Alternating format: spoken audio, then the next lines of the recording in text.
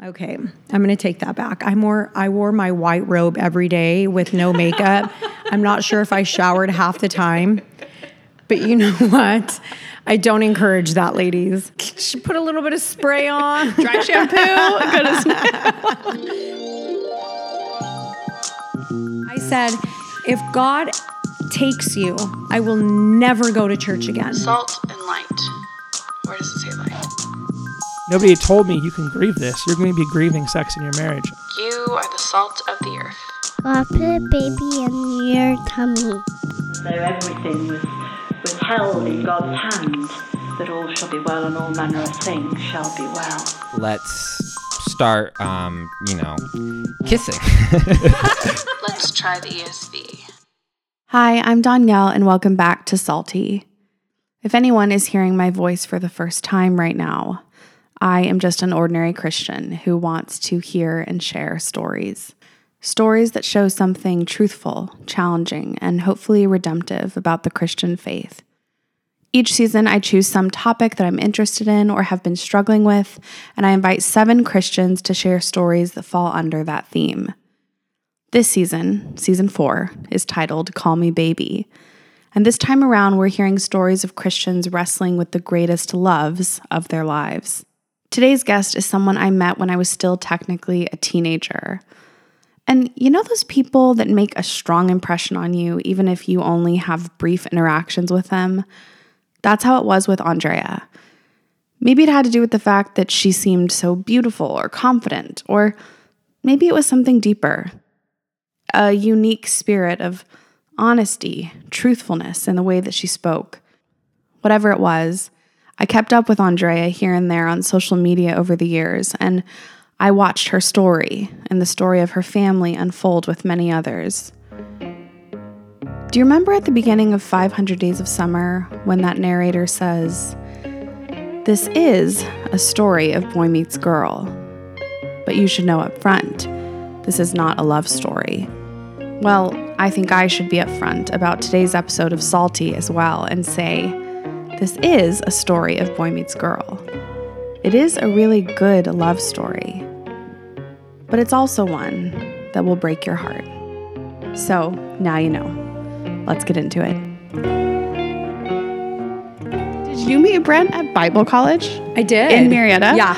Okay. Yeah. So what brought you there? So what brought me there, long story short, I'm from Albuquerque, New Mexico, raised there, and I don't know. I always hated it there. Love my family, love, the people, the culture, the food, but I just always knew. I used to tell my mom when I was little, I'm like, I will not live here. I'm going to live by the beach. And what's crazy is I'm going to live in California and in Hawaii. And I did. I lived in both places. And that was when I was little, Mm-hmm. So I came to Bible college. I think I was in a really bad place in high school. Just I got involved in the wrong crowd. I always, did well and, had a homecoming princess, did decent grades. I wouldn't say amazing grades, but I did well. But it was more I think being a Christian deep down inside, I felt like I have to get out of here. I have to get away from my friends.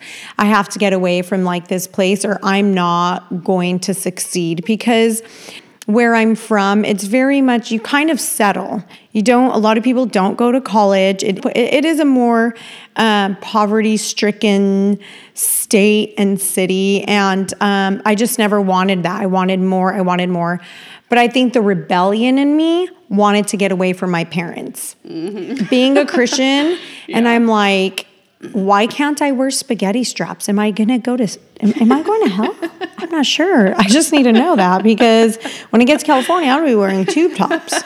So, so anyway, so I ended up coming to Bible college really to see, to get away from everything. So I kind of came for the wrong reasons. So I came here and I hated it. Really? I did. I hated it. I was like, how do these people not know who Snoop Doggy Dogg is? All the people were homeschooled. It was just a different place that I had come up. I was in a public school. I wasn't really walking with the Lord in high school. I was a Christian, went to church all the time. And so coming here, it was just shocker. long story short, I ended up coming back my second semester because I knew deep down in my heart, I'm like, I need the Lord. I really want him. Like, this world has nothing to offer me. I really want to come back to set a grounded foundation. And then that's when I met Brent. So we met, do you want the truth or do you want me to lie? So we met, we were kind of both little rebels, and we, I don't know, you know how like the bad people always find each other somehow? Yes. But we both, every girl on the face of Bible college were like, oh my gosh, I'm going to marry that guy. So we ended up like going off campus together and just talking. And then he liked me first. I kind of was like, I was so young and kind of out of the world in a way that I was like not even thinking about like marriage or anything, but I loved hanging out with him. I was so drawn to him. I had never in my entire Christian walk met anybody that loved the Lord so much behind closed doors, in front of people. There was just this anointing upon him from the very beginning, and it drew me to him. And I was like, you could be cool and like love the Lord. We just connected right away. And then it just kind of, like one thing turned into another, and we just started dating. I remember rededicating my life to the Lord the second week of my second semester. And I was like, that's it. I'm done. I want Jesus. I want the Lord. I want to know. You know what I mean? I want to be grounded and founded. And the same happened to him too. Mm-hmm. And you guys ended up getting married really young, right? We did. I was 19 years old. So and he was a little older, right? He was 4 years older. Okay. Yeah. Throughout their first few years of marriage, it became clear that Brent had a serious gift and calling for teaching scripture. Andrea worked 3 jobs at one point so that Brent could intern at the Bible college after they graduated. And after that internship, they traveled to all sorts of places together. They lived in Hawaii for 7 months, helping to run a Bible college there. They traveled to London, Israel, and eventually came back to Marietta, California, where Brent and Andrea both taught courses for Bible students. Brent would be ordained, and just like that, the two of them were looking at a future in ministry together. It took us a long time to get pregnant. When we went to Israel, we got to travel a lot. We went to London because my husband taught at the Bible colleges. We went to Israel. We just to Hawaii. We got to travel, which was so much fun. Mm-hmm. And one night, Brent had a dream. The next night, he had the exact same dream 3 times. So he said, babe, we got pregnant. His name is Jaden. And we're having a boy. And I'm like, we've been trying for 3 years. There's like no way, right? Okay, at that point, the only Jaden I'd ever heard was Britney Spears' son. I'm like, did you get that from Britney Spears? I'm like, what the heck? I don't want to name my son after Britney Spears. That's the stupidest thing ever. So when we came back, he's all, no. He said, specifically, God said we are going to have a boy, and his name is Jaden. Well, we were in Israel. When we were there, we read the story about Hannah and Samuel. Mm-hmm. And Samuel means heard of God. Jaden means God has heard. And we came back pregnant. We had Jaden, and he was literally like the love of our life. And after we had left the Bible college, we took over a small private Christian school and church here in Temecula, California. So we moved there, and Brent began to pastor at the church over there. When we got there was about 4 families left. By the time we left, we had 2 services, home groups on Wednesday nights and stuff. So the Lord just like blessed so much. And we ended up getting pregnant again with Micah. We had another boy. And I always told Brent he was a false prophet because he said it was going to be a girl. I'm all, you just told the whole congregation you were having a girl. You're literally a false prophet. He's all, I know, I just really want a girl. And I'm like, what are you going to do when we have a boy? Poor kid. So we ended up having another son. It just was so perfect. Like, I loved my husband. We got along great. We hardly ever fought. In the beginning we did, but we hardly ever fought. Like, I don't know. He just was my best friend, you know, and the boys had a blast, and he was an incredible, incredible, incredible, incredible dad. Not one time did I ever hear my husband raise his voice, ever. Not even at me. He would ignore me, which pissed me off. You're going to ignore me? I'm going to fight back, you know?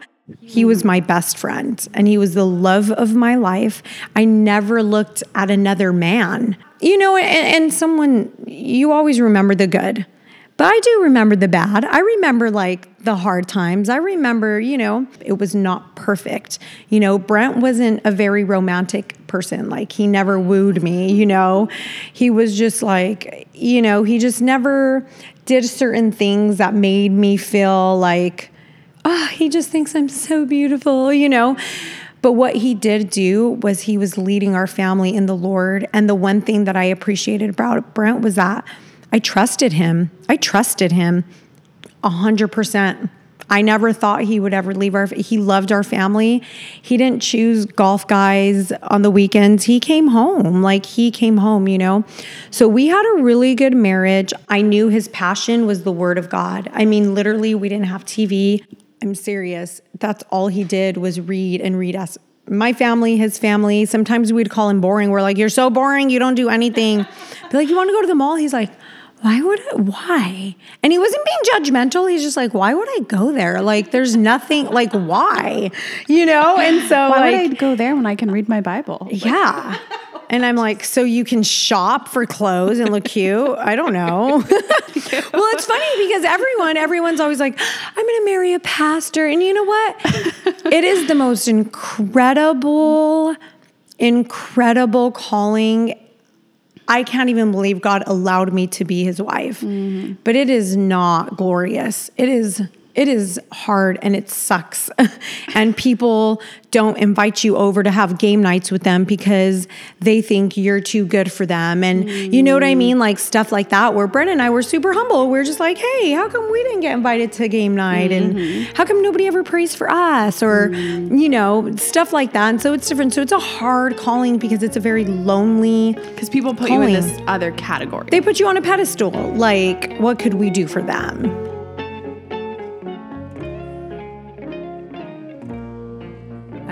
You know, we're pastoring the church and stuff. It was my mom's 50th birthday. We were all going to fly to Albuquerque, New Mexico. And the whole time he was there, he was just like, I just feel sick. I feel sick. And I'm like, yeah, well, you've been busy. You know, you better take some allergy pills, drink water. When we're at my mom's, just rest. A couple weeks later, it got to the point where he started to get really dizzy. And I remember him looking at me in the kitchen. He was like, babe, what if I have like a brain tumor? And I'm like, that doesn't happen, you know. 2 nights later, he called me. He's like, I've been vomiting. I'm so sick. I can't drive. I can't move. He was actually driving to see Pastor Jack Hibbs in Calvary Chapel, Chino Hills, because they were working on a pro-life project together. Came home, and that night at 4 a.m, he woke me up and he said, I'm dying. So I got the boys in the car, 4 a.m, called my in-laws. I said, you need to meet us to the emergency room. Something's going on. We had a great doctor. He said, you know, I think you have an inner ear infection, but for fun, let's take a CAT scan. Sure enough, we look, there's doctors and nurses looking, and the doctor walks in and he's legit scratching his head. And he looked at Brent and he said, I don't know how to tell you this, but you have a mass on your brain.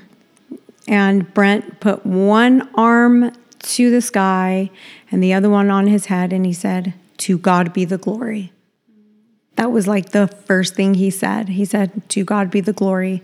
He said, if this is how God chooses to use my life, and if this is what God wants to do in my life, he said, we're all going to die. We're all going to die at one point or another. He said, if we all died in the same way, the same age, it wouldn't correspond to the word of God. And he just sat there and he raised and he's like, to God be the glory. And that was it.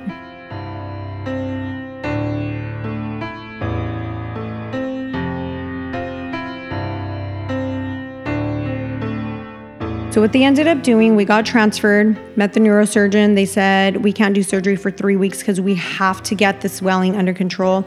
He went on the highest dosage of steroids.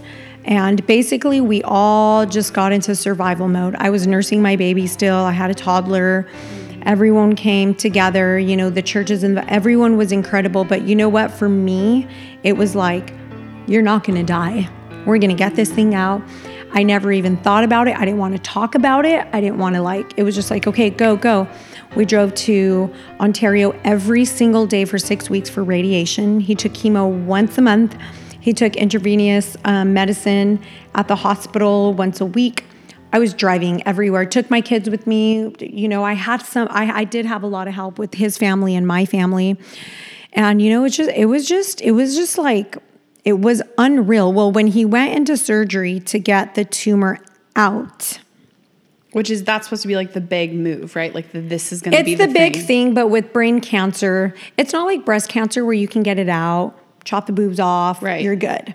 Brain cancer, there's cells and they just malform. So they took it out 6 weeks later, it grew back. They could take it out again, but what's going to happen is he's going to have complications and eventually he's going to die anyways because of the tumor that he had. How does cancer all of a sudden become this thing that you can manage? And there's lots of options. You can do radiation, you can do chemo, to when does it turn into there's no stopping it? When it's brain, it's different. There's a brain barrier and it's very hard with brain. When you have other cancers throughout the body, it's different. The brain's so invasive, you cannot keep going back in there. So the only thing, there's no cure for brain cancer. All it is just basically let's shrink it, let's starve it, let's starve the tumor, and let's basically prolong your life. That's all they're doing. So does anyone that has brain cancer ever beat it? Not with what he had, no. It's just a question of how long your life is. Exactly.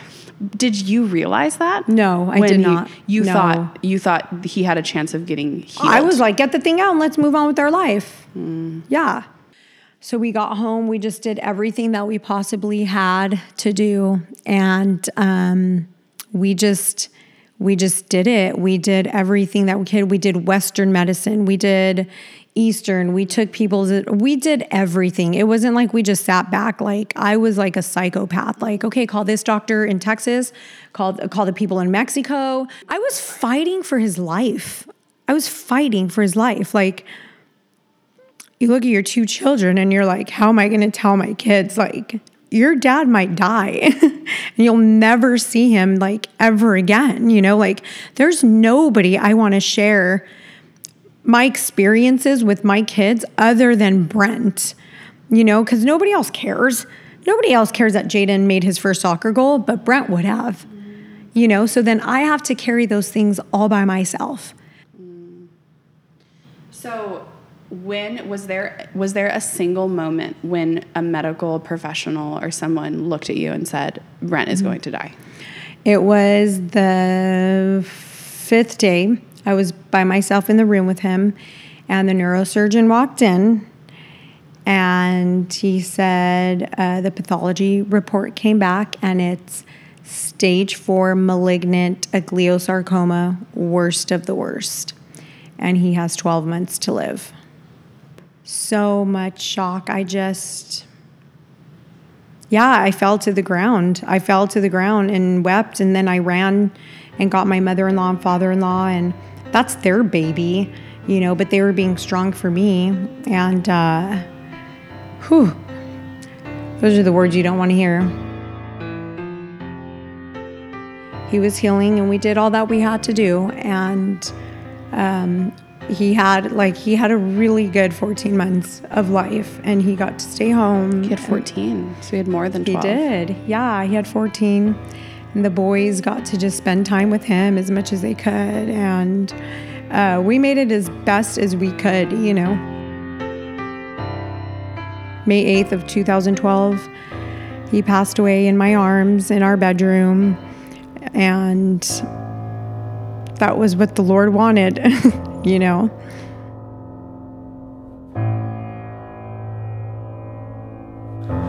Lead us not into that lonely dark. Keep us far from the want of our hearts. Lead us not into that lonely dark.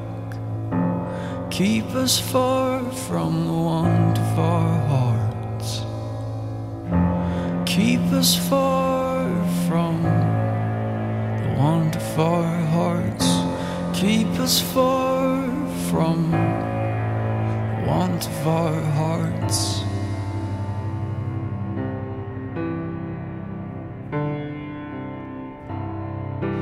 Lead us in the way everlasting. Pull us to the depths of your endless love. Lead us in the way everlasting. Pull us to the depths of your endless love. Lead us in the way everlasting. Pull us to the depths of your endless love. Lead us in the way everlasting. Pull us to the depths of your endless love.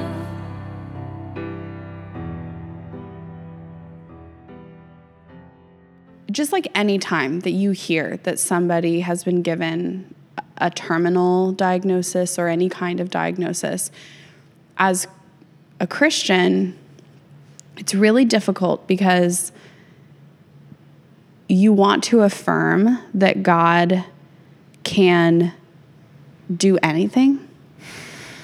And there are stories of getting one extreme medical diagnosis and then all of a sudden it changes, you know? Yeah. It's like, okay, you want to affirm that that thing can happen, but also, like, I guess this, at least this is my belief, that God knows when it's time for everybody to come home. Yeah. And despite the most faithful prayers, the most faithful people, at the end of the day, like, I'm like, well, if God's in control of anything, it's when someone is born and when they go back to be with him. Mm-hmm.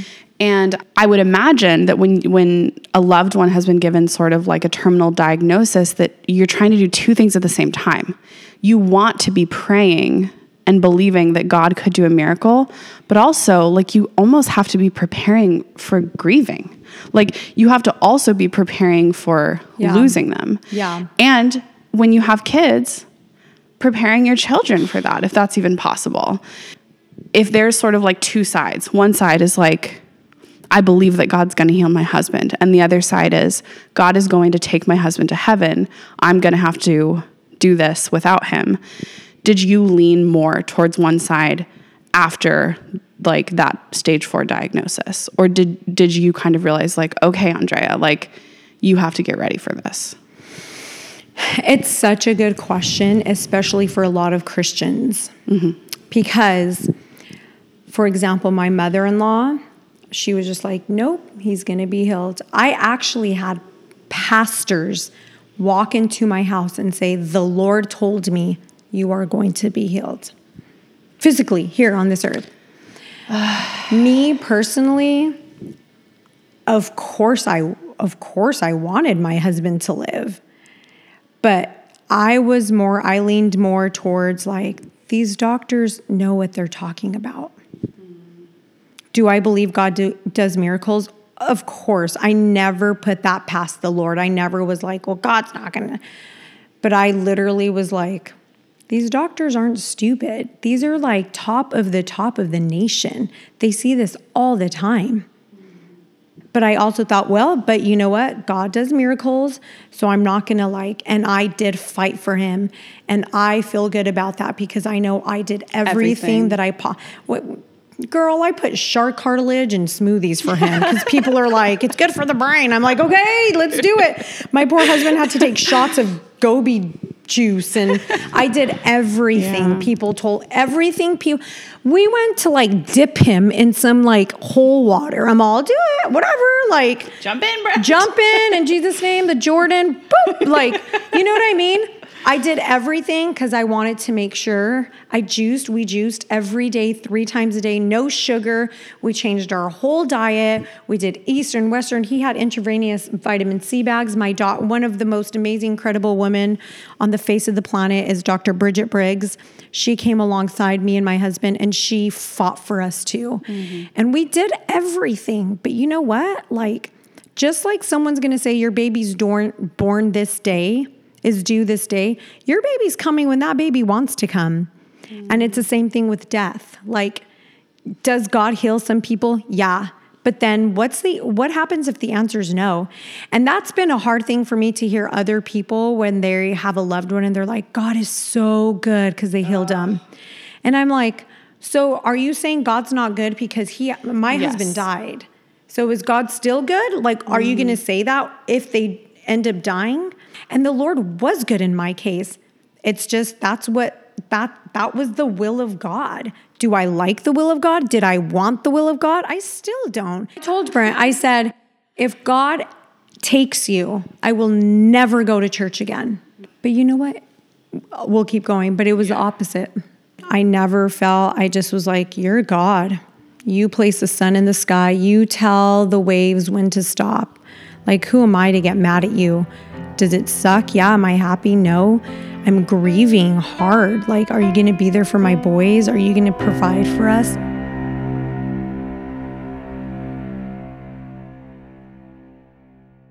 For the first 4 years, I had an opportunity to share all over the country with women and everywhere. I wrote a book. I'm on my 2nd book, and for the first 4 years, I wasn't bitter. I was sad and I was grieving. But it did get to a point. It got to the point about 3 years ago where I actually had a mental breakdown, like for real. I was doing well. I was like, potty training and kindergarten. And I did have like my in-laws to help me with my kids and stuff like that. And then it got so bad. I had no job. I was going to lose my home. I did. I lost my home. No one from my church came to visit me. No one. Not a single person except my Pastor Jim and this cute little Asian lady named Yo. No one came to visit me. All the elders that my husband invested into, and I hope they hear this because it hurt. I had 2 friends, my friend Angel, Pamela, and then Pastor Jim. There was a couple. No one came to me and my boys. No one. I think people put Brent and even me on a pedestal. But granted, I wasn't perfect with my money. There was a lot of people that helped me financially. It was just certain people where I'm like, you guys were my best friends. You haven't even called me or, stuff like that. And so I don't think they knew what to do with me. I don't think people kind of knew. I think they were afraid to call me and then they were afraid to come over. And I get it because it's like a lose-lose. I would get irritated if they called me and I'd get irritated if they walked in. Yeah. But I was really hurting and I needed help. And I think that was the hard part. Like, I really needed help. There was times I'm like, can somebody please just I'm not divorced where they can take the kids on the weekends. You're not co-parenting. I'm not co-parenting. Yeah. I was with my kids 24/7. And at nighttime, I put them to bed and all I did was cry and cry and cry night after night after night after night. How do people expect me to not lose my mind? Like, after so long, and then losing my house and just having all that. And I don't feel like I got the support for me from some family. They did for my kids, but not for me. And I think I needed that and wanted that. And it was like a cry for help, And so that was really hard. And I think that made me more bitter. But that's when I had my breaking point. Never drank a day in my life. Started drinking every night wine. I'm like, I can't cry anymore. I'm going to have wine and I'm going to go to bed, and then it turned into like having to have it because it really was tough. I was missing Brent. I hated the life. I walk into my parents' house 2 states away, leaving everything with suitcases and my kids. And I was like, awesome. My husband dies and this is my life. And so at that point, I kind of put God on a shelf, and I'd never done that in my entire life, ever. I was like, I don't hate you, God. I don't hate you. I just don't want to walk with you anymore. And I want to do whatever I want to do. If I'm going to have wine, I'm going to have wine. If I want to go out and meet new friends, I'm going to do that. Because you know what? I was with my kids 24/7, you know, and I started dating like a non-Christian during that time, which I hadn't dated because like, you know, because I didn't care. And you know what happened? I had call after call after call, like, you're in sin. You shouldn't be doing this. And I'm like, oh, I don't remember you calling me 4 years in a row when I cried myself to sleep of loneliness night after night, or when I needed a babysitter. You didn't call me then. Oh, but you want to call me now and just so I know that you know I'm a sinner. And then I got bitter towards the church, not the actual church, just people, and how they were just like, oh, I can't believe Andrea would do that. Like, oh, we can't. Oh, we're going to shun her. And it's like, that's so sad, because right now, like, I need you more than anything in this world, like, even if it's uncomfortable for you. And it was really cool because when I moved with my parents, they did that for me. My parents were like, we don't even know who you are anymore. We don't like what you're doing. And we don't understand your mindset with the Lord. But they loved me. And you know what? They loved me back to health. Literally. That's what love is. And that's what Jesus did. When he chose Rahab and his lineage came through her, everyone's like, Rahab, she's a prostitute. You know, and everyone's like, heck no.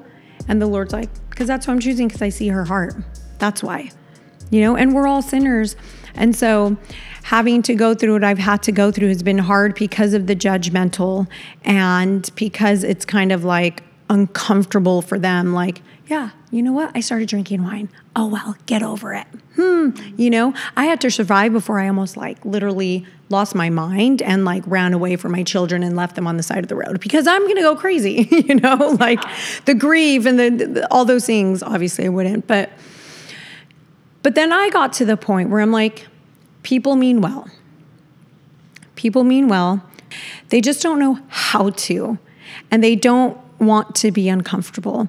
And so going through everything I've been through, like with my husband, I'm learning. I see someone that's hurting. Like, I have a friend, you know, who's not walking with the Lord, and everyone's like, what is she doing? Oh my gosh, you know? And I'm like, invite her over to your house for dinner. Like, who cares? Like, who cares? She's not going to bring like her drugs to your house. You know what I mean? Like, flip and buy her pizza and her kids, like, you know? But that doesn't happen. So then what happens to my friend? She doesn't want to go around church. She doesn't want to take her kids to church. She doesn't want anything to do with God. Why? Because no one's showing the love of Jesus Christ. As a reminder, this season I'm doing something a little differently.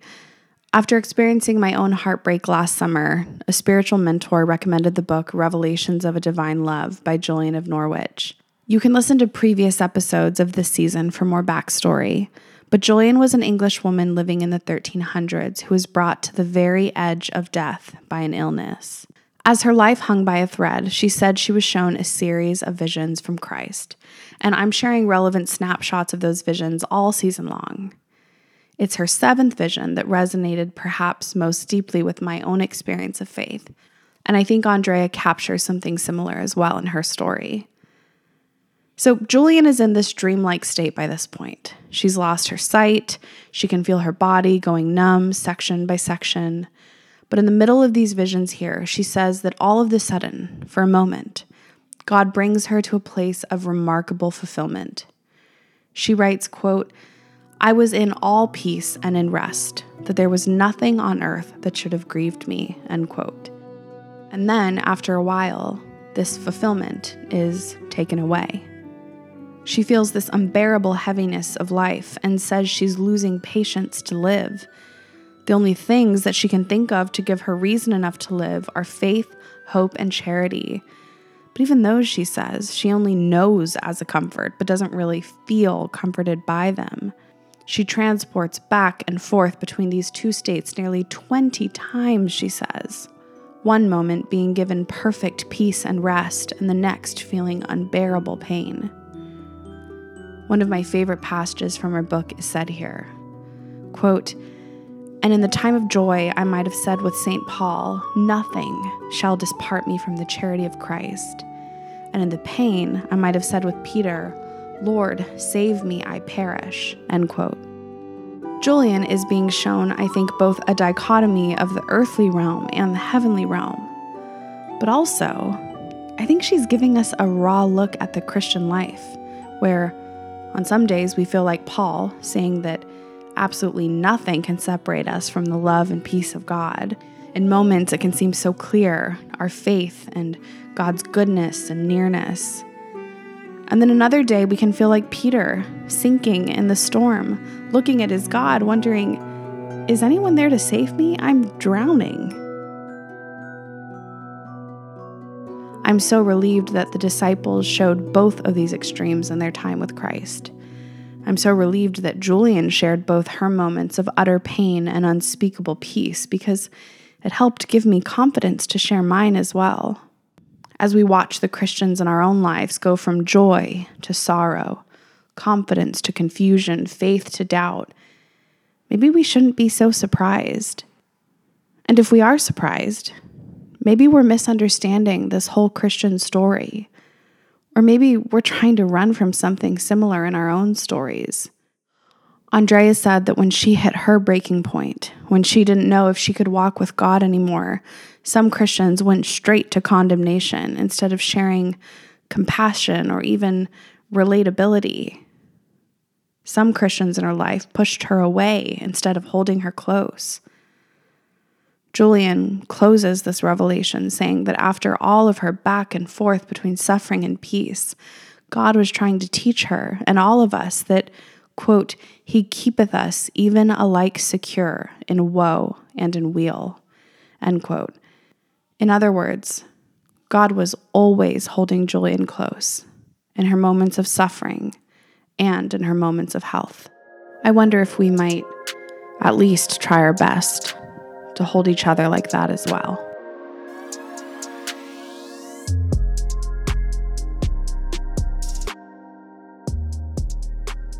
After it's been a little more time since Brent has passed away, you have dated a little bit. At this point in life, sort of after having those experiences, like, where are you in terms of like your hope or your longings for a romantic relationship with a man? I can imagine that it would be a huge hurdle to not just want to fall back in love with your husband. Yeah. Like, how do you open your heart up to being like, oh, I'm open to falling in love with a different man than the one I had that I loved, seemed great for me, and then he was taken, you know? How do you feel like your heart is? Like, are you open to that again? I had a hard time for like 5 years. Literally, I didn't think I could ever fall in love again. I was just so consumed with my past with Brent and my kids. And I remember that's when I started not doing well. And I got to the point where I'm like, I was 28. My boys are going to leave. I don't want to be alone the rest of my life. You know, like, you want someone to walk into and say, how was your day, babe? Like, how are you? Give you a kiss on the lips, bring you flowers, flirt, sit, you know what I mean? We're human. Like, I'm a woman. Like, I desire those things. I'm a very pretty independent person though. Like, I'm a very like, I don't have to answer to anybody. I just got, you know, like some Botox. I don't have to ask anyone. I just bought a shirt. I'm not getting in trouble.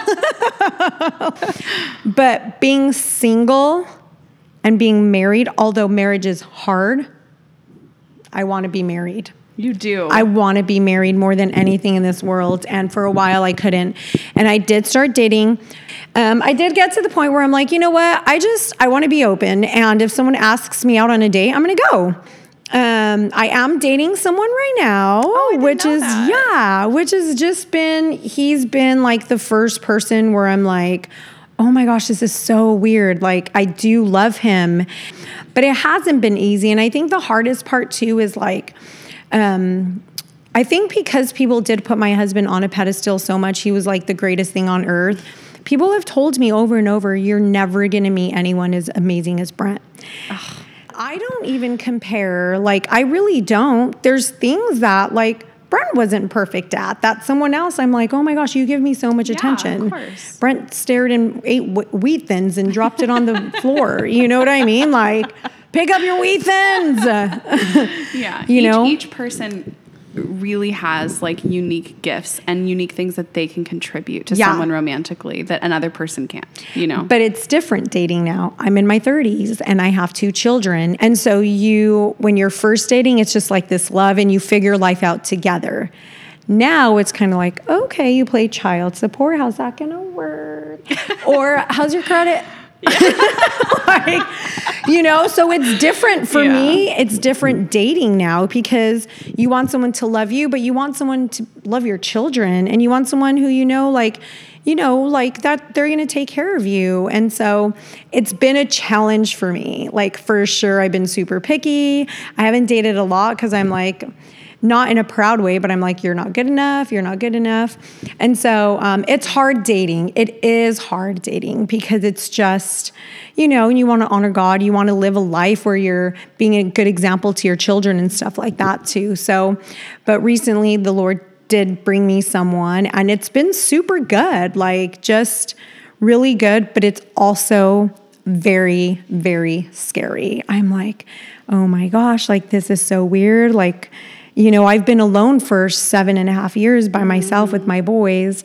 But what happens is you just have to take a step of faith. And I've met women like, I don't need a man. And I'm like, yeah, none of us do. But don't you want one? Like, girl, I've been doing this. I'm all, give me a man right now, yesterday.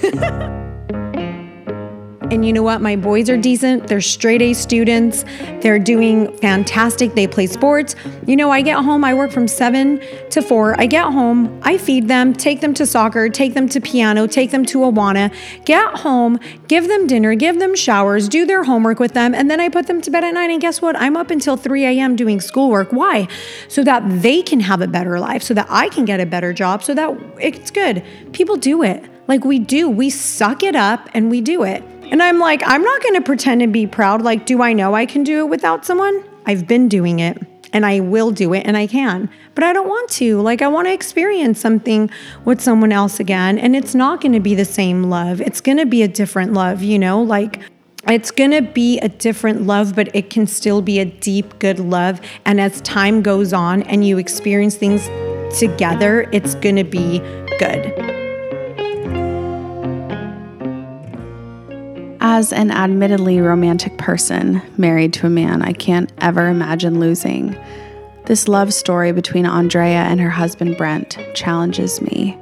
Because most of us are taught to pray for the love story that ends with a wedding, just before those assuring words, and they both lived happily ever after. But now that I've grown the tiniest bit, there is a part of me that knows deep down that this story is the fairy tale. Because it does eventually end in a wedding. All of this. All of the loss, all of the first soccer goals, last breaths, the sleepless nights, the chances to fall in love again with Christ, in Christ. It's all preparing us for the real wedding. The wedding our ceremonies and diamond rings only imitate, where we, the people of God, are united to Him once and for all. To me, Andrea and Brent's love is a fairy tale love because it never just pointed to their chemistry, their success, their romantic connection, or how good they looked standing next to each other. And I met Brent and Andrea when Brent was still alive, so I can say that it should be illegal for two people so beautiful to get married. Their story pointed to and still points to sacrificial love, to long-suffering, to love's true ability to outlast even the cruelest of deaths, and to help escort us into eternity. A special thank you to Andrea for sharing her story with us. Working through this show has been one of my most precious gifts over the last few years of doing this. If you'd like to keep up with Andrea, you can follow her on Instagram at Andrea Yim, that's YIM. And I'm actually going to be linking a few recordings of Brent's Bible teaching in today's show notes if you'd like to hear.